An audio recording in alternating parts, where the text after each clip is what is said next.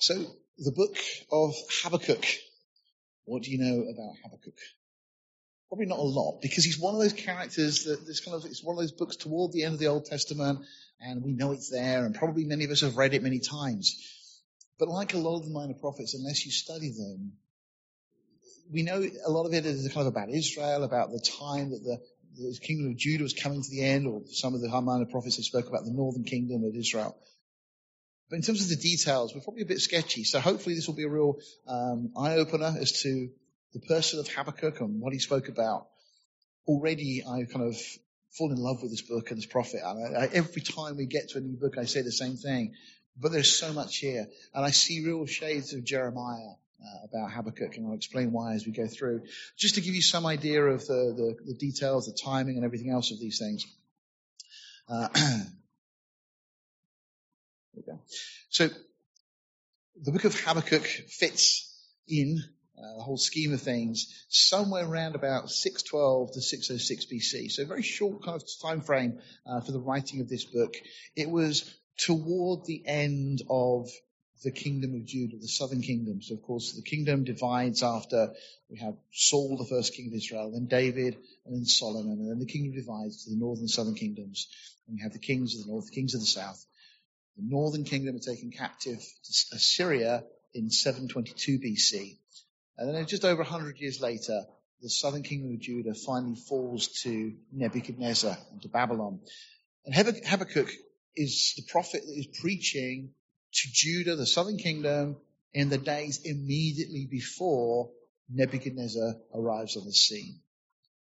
But it's interesting because as we go through this, in fact, let me just read you a quote from Arno Remmers first. He said, Habakkuk, the eighth of the minor prophets, occupies a special place. For he does not speak to men under God's commission, as do the other prophets. But he speaks about his people and their enemies, the Chaldeans, to God. So, interestingly, he is a prophet. He's called a prophet. He's in fact one of only 3 of the prophets that refer to themselves as a prophet.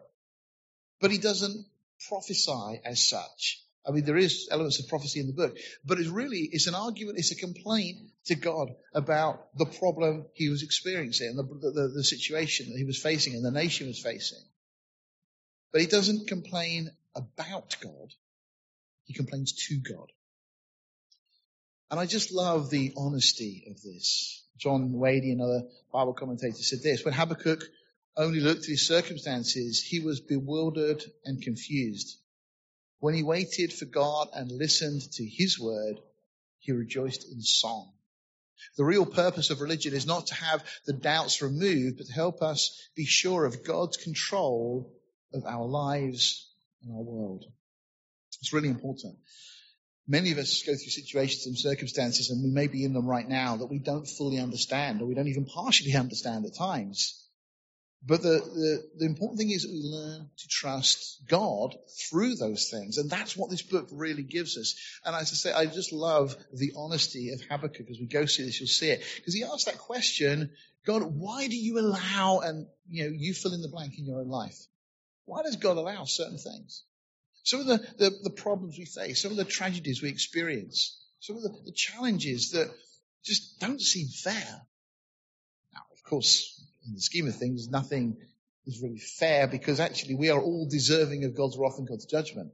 We don't get what we deserve. Fortunately, we get God's grace. If you put your faith and trust in Jesus Christ, you don't get what you deserve because Jesus took on the cross what you deserved. So none of us are deserving in that sense. But that aside, we often experience things that just don't seem quite right. And we all have those times when we look at the wicked, if we may use that term to speak of the world, and we see them prospering in all sorts of ways. And you think, Lord, why are they being blessed? Why are they prospering? Why am I going through this? Why am I struggling with this situation or that situation? And so Habakkuk really is a summary of his cry to God. And what I really like about this is that it's okay. It's okay to cry out to God. It's okay to speak to the Lord and say, Lord, why? And sometimes to get to the stage where you're on your knees in tears and say, Lord, it's not fair. Lord, explain, why am I going through this? And Habakkuk is given to us as an example of somebody who does just that. What's the conclusion? Well, the conclusion of this is God does what he does simply because God is God. There's a great quote, a great song by Stephen Curtis Chapman. Some of you will be familiar. And the words are, God is God and I am not. I can only see a part of the picture he's painting.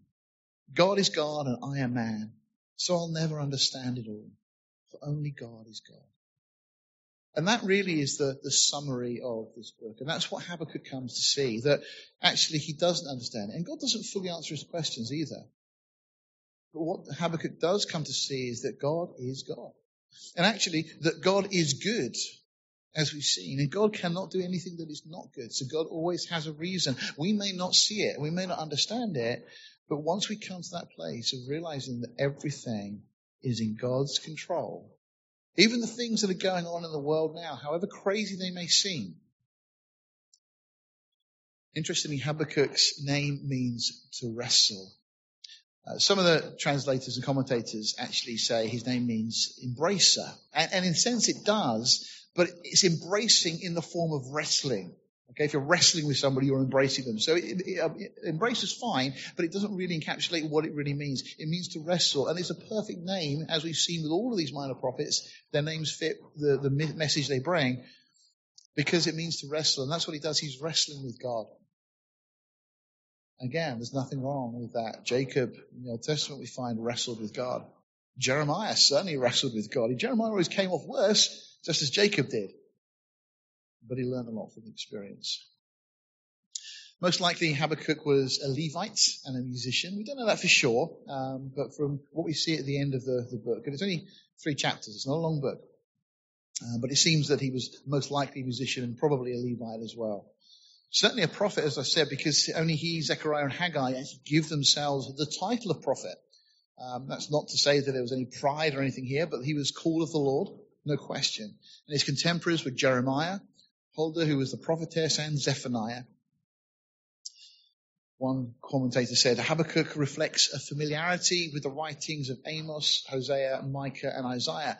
Some of those were kind of contemporaneous to a point, but others had spoken years and years before. Certainly Isaiah, as we know, Hosea had spoken, and Micah had all spoken before this time, about the time he was going through right now. Whether there's anything in it, I don't know, but rabbinic tradition says that he was the son of the Shulamite woman who was raised from the dead by Elisha. Don't know. No way of verifying that, but apparently rabbinic tradition had suggested that was the fact, that was the case. So we do know that he was a philosopher, earnest, candid, sensitive, speculative, and the suppliant among the prophets. Joseph Parker said he represents pessimism or despair as it never was represented before. And on the other hand, he rises to the heights of faith, which even David did not attain. That's quite a statement. I'm not sure whether we can really argue that, but it just gets the point across that this is an individual that has some real highs and some real lows. And I love that because it's so real. This is one of the things that, the Bible is so incredible because it doesn't try and give us a candy-coated picture of things. It tells us as it is. He was, as some have put it, the Thomas among the apostles. As Thomas was among the apostles, so was Habakkuk among the prophets. In him we see the conflict of a doubting mind with a believing heart. Doesn't that sum us up so often? Doubting mind, believing heart. We believe God. We know God can do, but will God do? Or why is God allowing? He witnessed Josiah's great reform. Josiah, one of the great kings. If you look at the southern kingdom of Judah, there was a number of kings, 20 kings or so. There was only 5 of them were any good. The rest of them just rebelled against God and brought God's wrath and judgment and so on. But Josiah was one of the good kings, and he saw the reform that Josiah had brought about, but then he'd seen also the effect of that fading out. And he'd heard with great sorrow of the death of King Josiah at Megiddo. That's in the middle of Israel, in the Megiddo Valley, Jezreel Valley. As Josiah had gone out to fight with Pharaoh Necho. It's an interesting piece of history. We've talked about it a bit before, no doubt we'll talk about it again. But obviously he'd heard the report of the fall of Nineveh. Now this is what we were talking about last week. In the book of Nahum speaks exclusively about the fall of Nineveh, this great Assyrian city. Syria had kind of ruled the world for the best part of 300 years, and they've been barbaric and cruel. And Nahum prophesies that God is going to bring judgment, and we went through looking at a number of those prophecies, all fulfilled with precision and detail. And so, of course, Habakkuk aware of all these things, that God had spoken of it and it had come to pass. And Nineveh were no more. They'd been defeated at the hands of the Babylonians and the Medes. And this new empire was on the rise, the empire of Babylon. Nebuchadnezzar, who was Nebuchadnezzar's father, had kind of conquered the Assyrians. And he was becoming more and more the one to be feared. And then, of course, he dies in about 606 BC, and his son Nebuchadnezzar, the one we're very familiar with, then ascends to the throne of Babylon. So Necho, in this kind of interim period, Pharaoh of Egypt at that time, controlled all the lands that were west of the Euphrates, so from Iraq to Israel and down below that, just for a short period of time. And then, of course, Pharaoh, Necho, and Egypt are defeated by Babylon as well. So now, Josiah, the king we mentioned a moment ago, had some really not very good children who succeeded him to the throne. Jehoaz, one of them, Jehoiakim, another. They reigned Judah only for very short periods of time. But as a result of their ungodly characters and the things they did, the social conditions in Judah were just getting worse and worse. Lawlessness and tyranny were everywhere. There was strife, there's contention, and so on. We saw a lot of this in the other things we've looked at with the other minor prophets so far. Righteous people were oppressed, and especially the poor. Many lived in open and flagrant sin. They didn't care. They had this mindset, well, this is Jerusalem. God won't judge Jerusalem, surely. This is the place that he's placed his name, and the city of the great kings. And, of course, it was just arrogance on their part. And as a result of this, idolatry was flourishing. Yeah, it sounds a little bit like the world today, doesn't it? You know, just let me read that list again. Think of the world, this country, lawlessness, tyranny, strife, contention, righteous people being oppressed, and especially the poor, and people living in open, flagrant sin. Doesn't that just a little bit like the world we live in?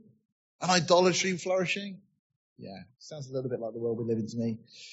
Now, Habakkuk's complaint is what we get in the first 4 verses. It's really, why do the unrighteous prosper in Israel? Again, we may ask the same question of the world today, of this country today.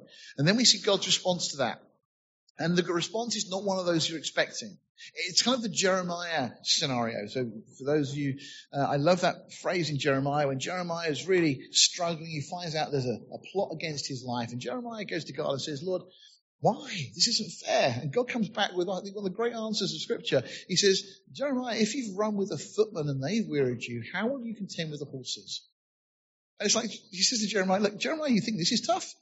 It's going to get much worse than this. It's kind of like, come on, Jeremiah, get up, put your big boy trousers on. And it's a real wake-up call. Jeremiah does pick himself up, and he puts his trust in God, and God carries him through. Similar situation here. Habakkuk goes to God with his complaint, and God's response wasn't clearly what Habakkuk was expecting. But as a result of that response, Habakkuk realizes that God is in control. Because God makes it clear that the Babylonians who are going to bring judgment on Judah and Jerusalem are themselves going to be then subject to God's wrath. God has a plan in all these things. Habakkuk then asks the question, kind of like, can I trust you? But it's just, are you really sure this is a good idea? Then God responds to that in chapter 2 and explains why he's bringing the judgment. And yes, God is in complete control. And it's severe because of Israel's iniquity. Because God had warned them for centuries through the prophets of what would happen if they disobeyed. And there's the other factor, of course, that back in the Torah and Leviticus and in Numbers and so on, that God had made it very clear that the land was to rest every 7th year. And Israel hadn't done that. They intentionally disobeyed God's instruction to them. And as a result, God effectively says, you owe me 70 years. And that's why Israel were moved out of the land for 70 years, precisely 70 years. And then the final chapter really is an anthem of praise. It's incredible. We go into this kind of really low, gloomy, miserable, and then he comes out with this song of praise to God, who really is the one that's in control of all things. So let's jump in to the text. So verse 1, the burden which Habakkuk the prophet did see. It implies vision. And it implies burden, something that's heavy. I mean, a load that you're carrying there's a weight upon your shoulders. That seems to be the response as Habakkuk sees this vision, whatever it was that he saw, however it was he perceived what was going to happen. Again, it's just a real weight upon him. And not just for himself, but for the people, for the nation. This was his own country, his own people. And it says, again, the whole thing was just weighing very heavy on his heart. And then that question then we see, how long? It says, "O Lord, how long shall I cry, and thou wilt not hear? Even cry out unto thee of violence, and thou wilt not save." All right, so it's a question we may ask God at times. Lord, how long have I got to endure this? It's the question I've asked over the last 8 months in the situation I've been going through personally. How long, Lord? How long? How much longer? Do you know, I decided I'd just have a quick look in Scripture at that question, how long. I thought, I wonder how many times people have asked, how long? And I started going through. I went through, got my concordance, and I went through every time that phrase occurs in the Old Testament, how long? And do you know I was humbled really quickly? Because you know what I found? The first 11 times it occurs, it was God saying, how long to the people? You see, my heart was like, how long have I got to endure this? And the first 11 times that occurs, it was God saying, how long until you turn to me? How long until you repent? How long until you trust me? I went, wow. Yeah, we always spin it around and we kind of put the burden on God. Lord, how long this? And God says, how long until you trust me? That really, really touched me. But you know, we're told in Scripture that all our tears are recorded in Psalm 56 verse 8. It says there, "Thou tellest my wanderings, put thou my tears into thy bottle, are they not in thy book?" See, God records everything. He sees everything. There's nothing that escapes God's eyes, his gaze. Isaiah chapter 50 verse 2 says, "Is my hand shortened at all that it cannot redeem? Or have I no power to deliver?" See, God is still God. God hasn't changed. See, we've got to see the things that God allows as being part of his divine plan and purpose, though we don't understand them. Verse 3 goes on, "Why dost thou show me iniquity and cause me to behold grievance?" Again, in his vision, he'd seen what was coming, the Babylonians defeating his people. And not really fully probably understanding what was going on. He just saw this violence, this destruction. And he says, "The spoiling of violence are before me, and they that raise up strife and contention. Therefore the law is slacked, and judgment does never go forth. For the wicked does compass about the righteous, therefore wrong judgment proceedeth." It's interesting that if you look at what Habakkuk is praying here, he's crying out to God. His burden isn't merely for his own skin, as it were. But it's actually for the people. It's for God's righteousness and the fact that these people had turned away from God. And they've been overcome with wickedness and injustice. And Lord, how long will you let this continue? Adam Clark in his commentary said this, and I thought this was great. He said, "They pay no attention to the law. It has lost all its vigor, its restraining, correcting power. It is not executed. Right judgment is never pronounced. And the poor, righteous man complains in vain that he is grievously oppressed by the wicked, by those in power and authority. That the utmost depravity prevailed in the land of Judah is evident from these verses. And can we wonder then that God poured out such signal judgments upon them? When judgment does not proceed from the seat of judgment upon earth, it will infallibly go forth from the throne of judgment in heaven." What an interesting take or statement that is. You know, when judgment doesn't proceed from earth, it will come from heaven. And now God responds. Okay, so Habakkuk very much looking at his own country, the problems and the iniquity and the injustice and the violence that was everywhere. And now God says to him, "Behold, ye among the heathen, and regard and wonder marvelously." In other words, look at the heathen nations. Now consider this. "For I will work a work in your days which you will not believe, though it be told you." Right? The idea here seems to be that the vision he'd had wasn't necessarily just of the Babylonians. That may have been part of it, but he hadn't perceived it to be Babylon. He saw the problem in Israel and Judah and Jerusalem. And that's what he's going to God and complaining about. And God says, "Okay, you think this is bad. it's going to get worse. There's going to be something that, even if I told you, you wouldn't understand it, or you wouldn't believe it. You see, God is outside of time and we are not. That's one of our biggest problems. Time is a wonderful thing, you know. Time is that thing that stops everything happening at once. But time is also something that for us can be a real burden because we don't know what is coming in the future, but God does. And that's why we have to learn to trust him. And in Isaiah, we're told that his ways and thoughts are above ours. You know, so why do we complain when we don't understand?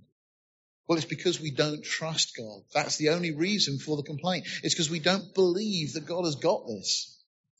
Now, Paul actually quotes this verse in Acts chapter 13, verse 41, but there he uses it to allude to the completed work of Christ, God doing something that's so marvelous we wouldn't understand it or believe it.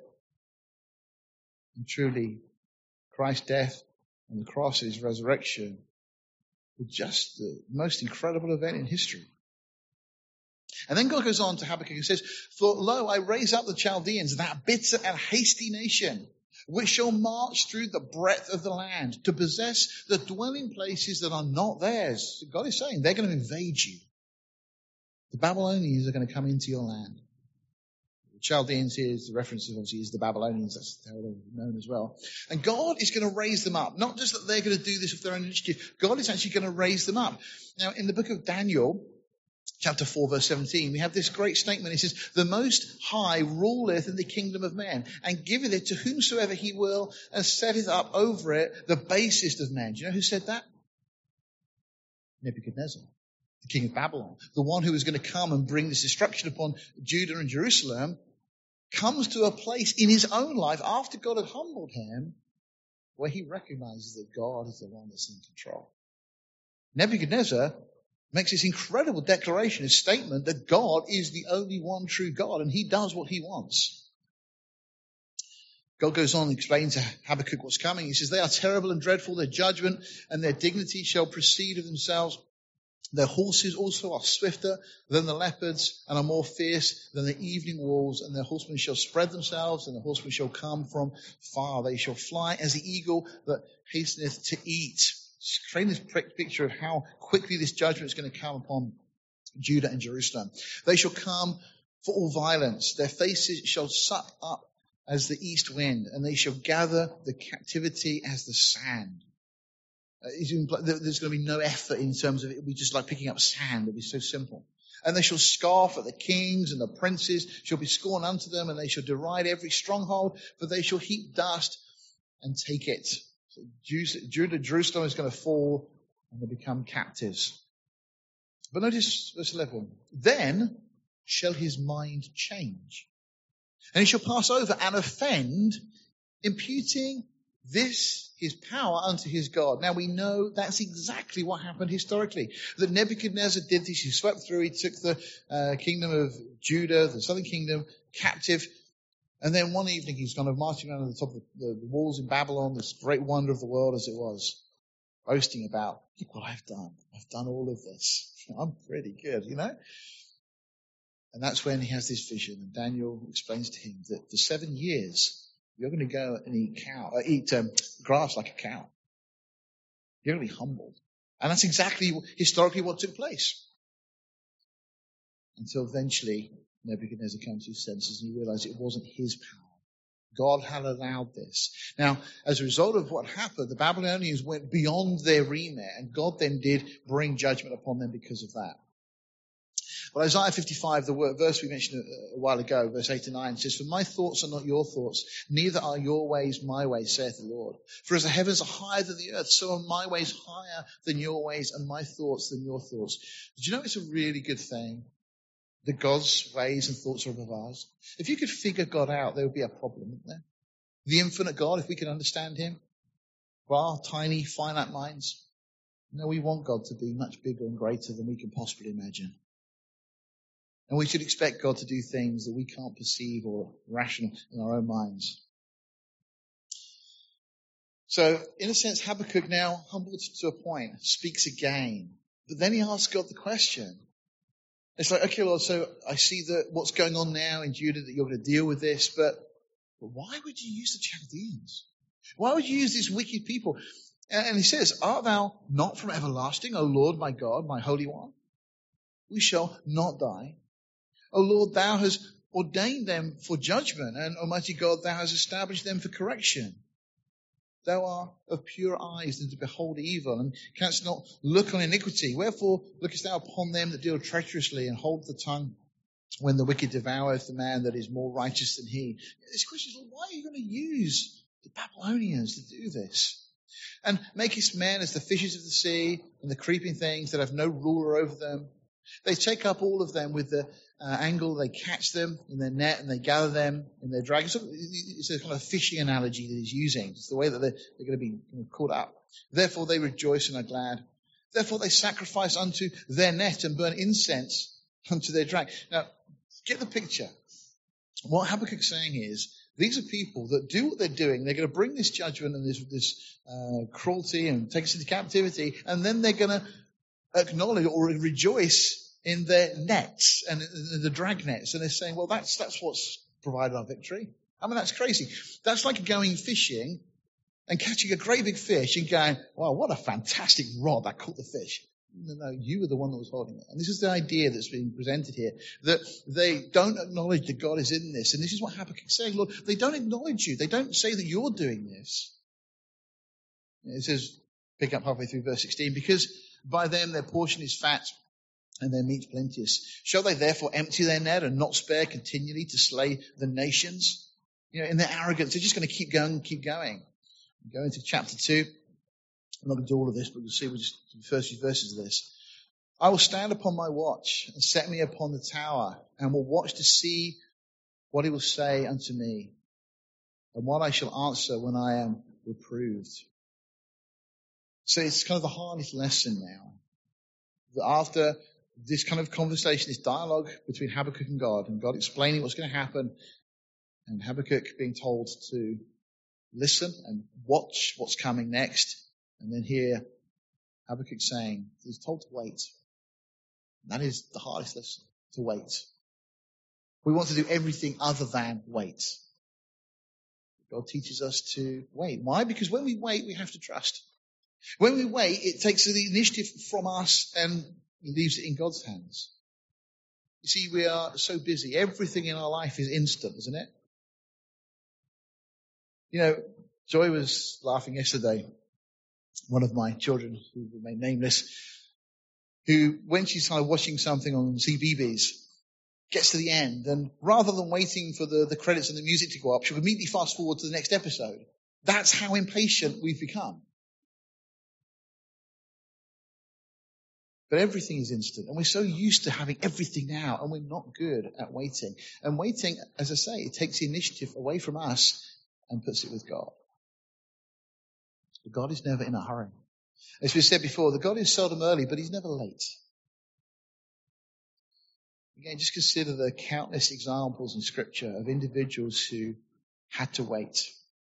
And we could spend a morning going through thinking of some of the characters, but people like Moses, of course.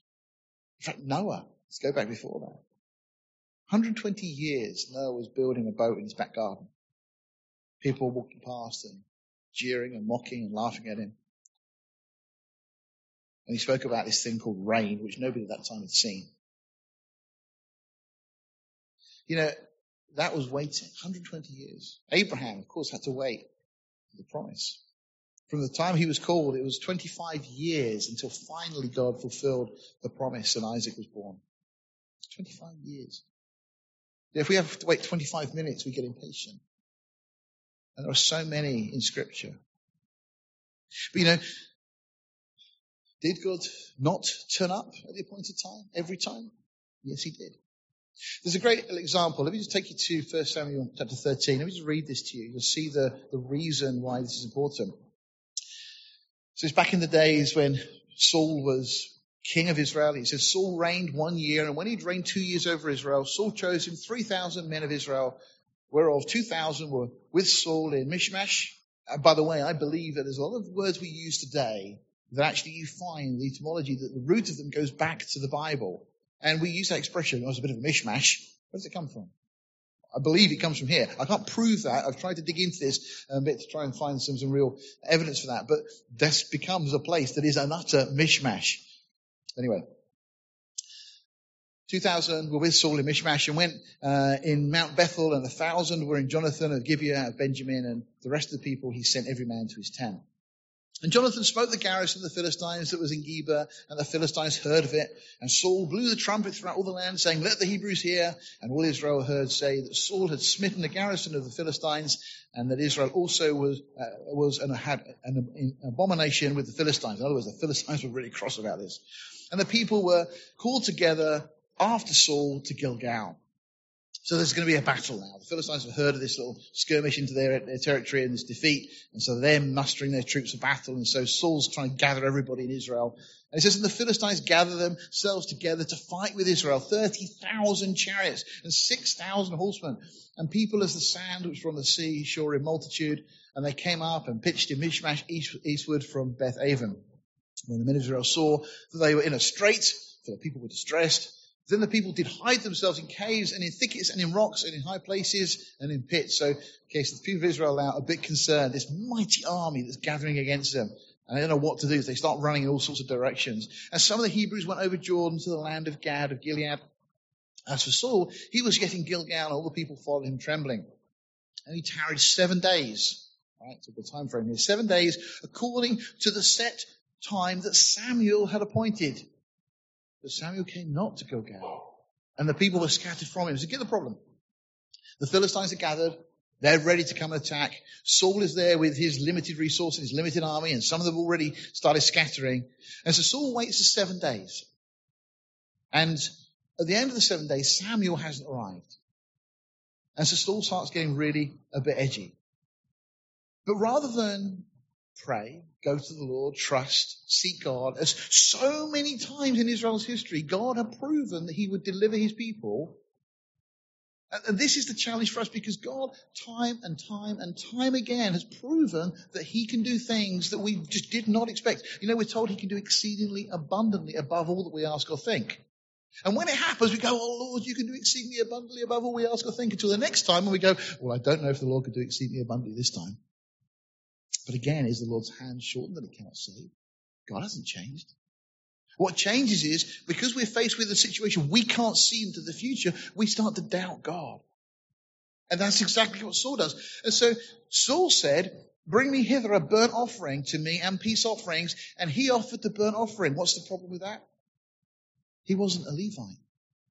He wasn't a priest. It wasn't his remit to do this. He was from the tribe of Benjamin. And God had been very specific about who it was that was to offer him sacrifices and the way it had to be done.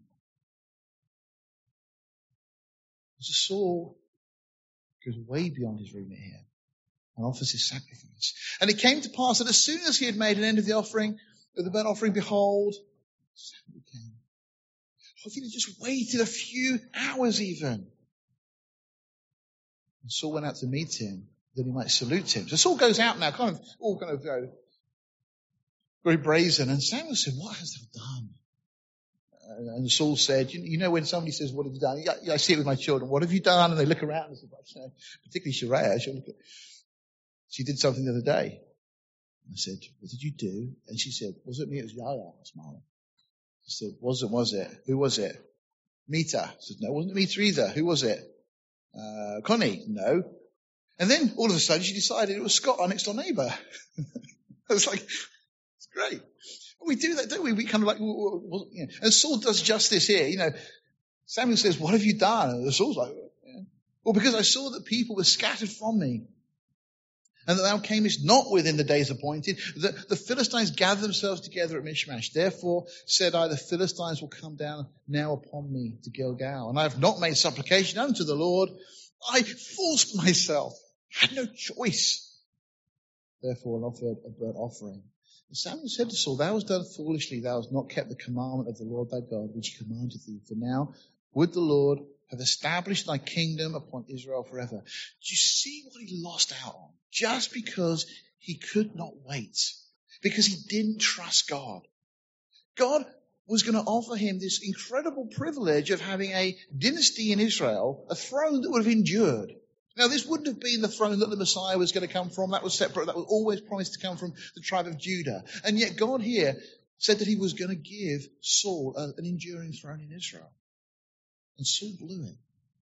He lost it all because of impatience, because of not being prepared to wait and trust God. You see, whenever the initiative comes from us, a wonderful thing that Diana sent me that we put in the email a few weeks ago. If God is not the Alpha, don't expect him to be the Omega. If God is the one who initiates, he'll be the one that completes. God always completes that which he begins. When we initiate, when we begin, don't expect God to bless it. But now the kingdom shall not continue. The Lord has sought him a man after his own heart, and the Lord has commanded him to be captain over his people, because thou hast not kept that which the Lord commanded thee. Oh, such a simple thing. And Saul went and blew it as a result of that. And the rest of Saul's life, you read it in Samuel's account in 1 Samuel. What a mess his life became. All because of this one incident where he stepped out and did not trust God. What was it that prompted Saul to disobey? It was fear. It was fear that he didn't have the natural resources to cope with the situation. It was a real problem, don't get me wrong. But it was also fear that he'd lost credibility and respect, and fear that he'd run out of time, and that's probably the biggest one. That's so often why we do things, because we judge things by our perception of time, not from God's point of view. Matthew 6, verse 25. Therefore I say unto thee, take no thought for your life. Jesus said this. What you shall eat or what you shall drink, or yet for your body what you shall put on. Is not the life more than meat and the body more than raiment? In regard to this quote, Oswald Chambers says this. He says, take no thought for your life. He says, be careful about one thing only, says the Lord, your relationship to me. Common sense shouts loud and says, that's absurd. I must consider how I'm going to live. I must consider what I'm going to eat and drink. And don't we all do that? Jesus says you must not. And I love this statement from Oswald Chambers. He says, be aware of allowing the thought that this statement is made by one who does not understand our particular circumstances. Jesus Christ knows our circumstances better than we do. And he says we must not think about these things so as to make them the one concern of our life. Whenever there is competition, be sure that you put your relationship to God first. Re-establishing in your own heart and your mind that God is God, that he's in control, that he loves you. You've been bought at a price. God is not going to abandon you. He'll never leave you, never forsake you. God is good and can only do good. Trust him. And then, just the last couple of verses for this morning. The Lord answered me, this is Habakkuk speaking, and said, write the vision and make it plain upon tablets, that he may run that readeth it. In other words, write down everything I've shown you, everything you've seen, what I've told you. And write down so that people that can read this can flee. For the vision is yet for an appointed time, but at the end it shall speak. Now, the context here, it wasn't very long before it came to pass, but though it tarry, wait for it. See, God again, wait, because it will surely come, it will not tarry. Again, those words, God is God and I am not. I can only see a part of the picture he's painting. For God is God, I am man. So I'll never understand it all. For only God is God. And really to know this is what faith is all about. That through the trial and the pain Habakkuk was enduring, God now declares to him, behold, his soul which is lifted up is not upright in him. Speaking of the Babylonians that are coming, like Nebuchadnezzar, his soul was not upright. God pronouncing judgment on Babylon as a result. But then says this, but the just shall live by his faith. You know the verse. It's not by knowledge and understanding. It's not by resolve or determination, but simply by faith. What is faith? It's trusting God. It's not faith in faith. It's not merely hoping things will turn out okay. It's not wishful thinking. It's certainly not a blind leap in the dark. But an unshakable faith in the person of God. That God is who he says he is. He is good and does good. And he's faithful. He does keep his promises. He's unchanging. He really is working all things together for good for those that love him. And though we may not see what God is doing or why, it is a faith that, just like Job said, though he slay me, I will trust him. One of the most incredible declarations in the whole of the Bible. Job says, look, you know what? I'm going through all of this. I don't understand why. Even if God kills me, I trust God because God is God. That's an incredible statement of faith. Job had already had everything stripped away from him. But he says, okay, I'm not enjoying this. I don't understand it. I don't think I deserve it. But God is God. And those storms may come, and though we may lose everything that we once held dear, and God is doing the shaking right now. I believe in the church, in this church, I think in the church worldwide there's a shaking, that we let go of those things that really don't matter. It's the same faith that says, like Job did, naked I came out of my mother's womb, and naked shall I return thither. The Lord gave, and the Lord has taken away. Blessed be the name of the Lord. We sing the song, maybe we forget the context sometimes. Even if God is to strip everything away, do we trust him? Again, it's not by knowledge and understanding, not by resolve and determination, but by faith. Now, of course, you know that this verse was the touchstone of the Reformation in Europe. Martin Luther had tried every possible thing from a human perspective to live a righteous and holy and pious life and everything else. He'd gone into a monastery, walked on his knees until they were bleeding, and all sorts of things that they were trying to do to try and show some sort of humility. But upon reading this verse, he suddenly realized that all that we can do is utterly worthless.